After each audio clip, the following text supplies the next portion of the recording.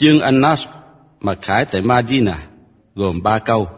Bismillahirrahmanirrahim. Nhân danh Allah, đấng rất mực độ lượng, đấng rất mực khoan dung. إذا جاء نصر الله والفتح. Khi sự giúp đỡ của Allah đến và sự thắng lợi. ورأيت الناس يدخلون في دين الله أفواجا. Và ngươi thấy nhân loại gia nhập tôn giáo của Allah từng đoàn.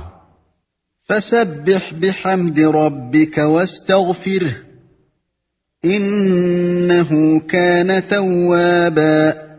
Bởi thế, hãy tán dương lời ca tụng đấng chủ tể của ngươi và cầu xin Ngài tha thứ. Quả thật, Ngài hằng quay lại tha thứ.